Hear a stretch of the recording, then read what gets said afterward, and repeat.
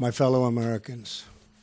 On Tuesday, Syrian dictator Bashar al-Assad launched a horrible chemical weapons attack on innocent civilians.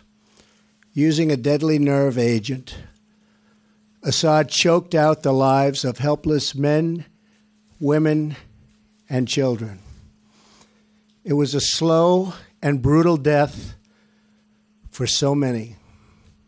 Even beautiful babies were cruelly murdered in this very barbaric attack.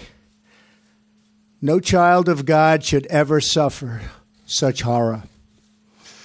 Tonight I ordered a targeted military strike on the airfield in Syria from where the chemical attack was launched. It is in this vital national security interest of the United States to prevent and deter the spread and use of deadly chemical weapons. There can be no dispute that Syria used banned chemical weapons, violated its obligations under the Chemical Weapons Convention, and ignored the urging of the UN Security Council. Years of previous attempts at changing Assad's behavior have all failed, and failed very dramatically. As a result, the refugee crisis continues to deepen, and the region continues to destabilize, threatening the United States and its allies.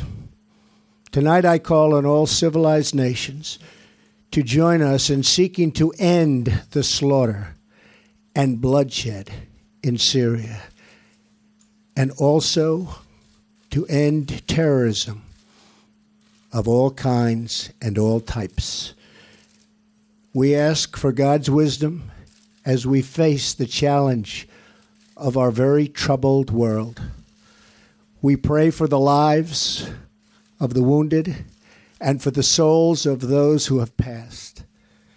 And we hope that as long as America stands for justice, then peace and harmony will, in the end, prevail.